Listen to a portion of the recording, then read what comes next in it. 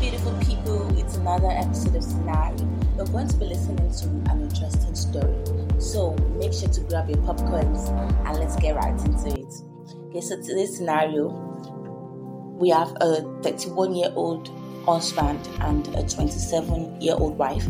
So it's the wife, we're going to be talking in the wife's POV. Okay. So she says, I came home from work early.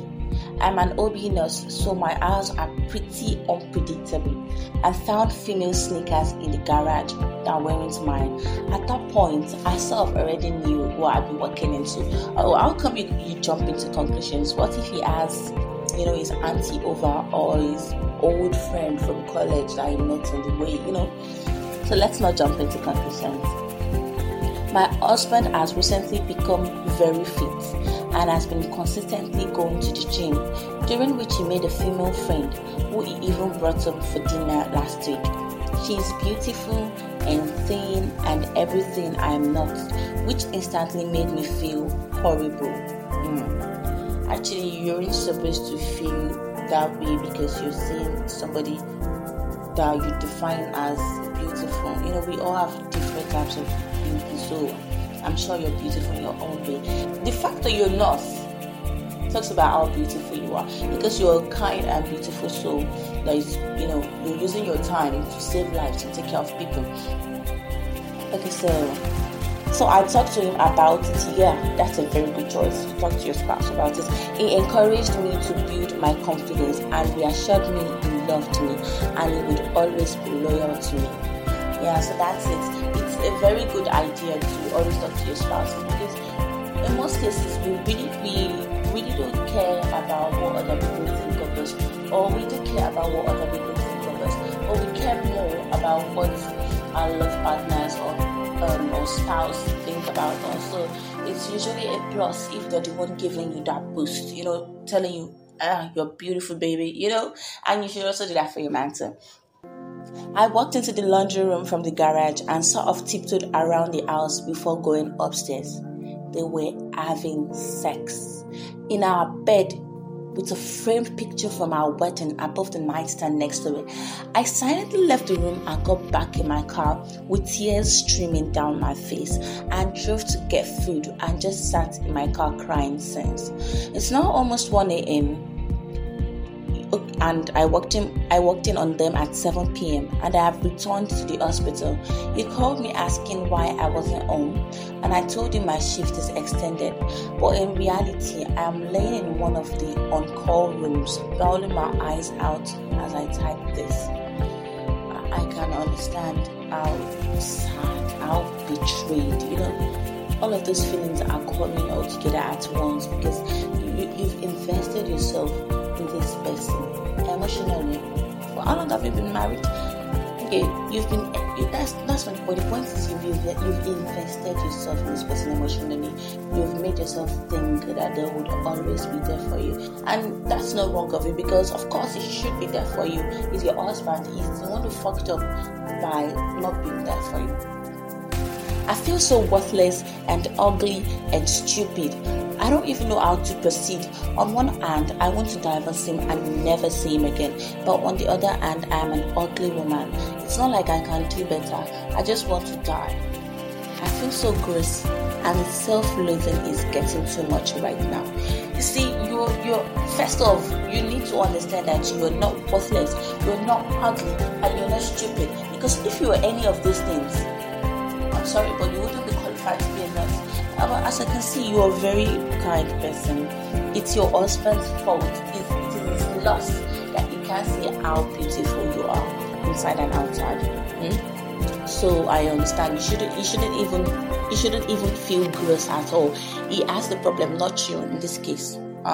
So, and I see that from the way she talked and everything. I see that she's thinking that she's the one with the problem, that her husband, maybe it's just the it's a one night, or how do we call it? Maybe it's a fling he has with that woman, and maybe he isn't actually going to leave.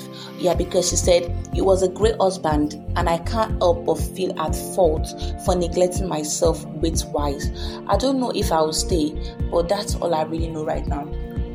It's either he was never a great husband to begin with, but you thought so because of the things you allowed yourself to see or the things he showed you. So, or maybe, I don't think so, because if it was as great as you said, when you told him that you had issues with your weight and with drinking, oh my God, he lied to you, because he obviously didn't find it beautiful. He lied to you. You are after 40. I need you to understand something. When it comes to cheating, it's not just, them having sex. At a point, they meet up, talk, they go grab tea, or they go for a date. Then they make the decision to enter the car, to drive up to your home before finally having sex. At every stop, at every moment, from the time that they started talking, from the time that they had a date, from the time that they drove into the car, he had the option to stop it if he wanted to. He didn't try to stop it. Let me just say like that. He didn't try to stop it. So he's a worthless, cheating husband. That's what he is, simply. And she said she doesn't want to divorce him because she doesn't think that anybody's going to find her beautiful, and she doesn't think she's going to find another person that's going to love her. She's 27-year-old there. You're still young, and you're definitely going to find love. There are people that actually marry later than that. There are people that marry later than that and still find love. There are people that marry 35. There are people that marry 38 and they still find love. And even we're older, so you're on the plus side because you're young. You're young. So that's it. Honestly, I really need to say something. I know that even a lot of women, they look good before marriage and everything, but after marriage, I'm not talking about you in this case now, but after marriage, some women or most women tend to not care about how they look anymore. They make themselves get lost in taking care of their children, caring for their husband. I can't blame women, because it's like second to us to want to do these things. We always want to care about the people around us, but that doesn't mean we should leave ourselves out. You should always put yourself first. If you die, I'm sorry to break it to you, but your husband and your children will continue to live their lives, and there is nothing that's the end for you. So before you die, you should always try to put yourself first.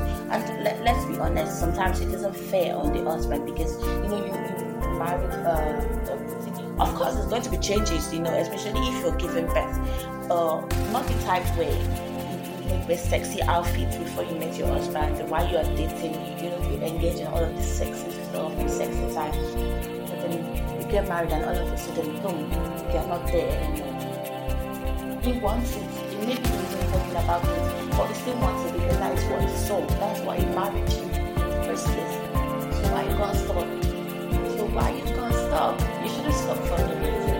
Honestly, you see, it's a very sad thing that your husband did leave you, but you're definitely going to find love. And I don't think that you eating the gym, because you said that maybe if you have been gymming, it would have been more beautiful. I don't think that would have changed a thing, honestly. I don't think so. But if you think that you need to gym, then you definitely should try it. So yeah, that's it. That's today's episode of Scenario. Make sure to follow, subscribe, just do your thing while I continue to do mine. So I'll meet you in the next episode. Bye.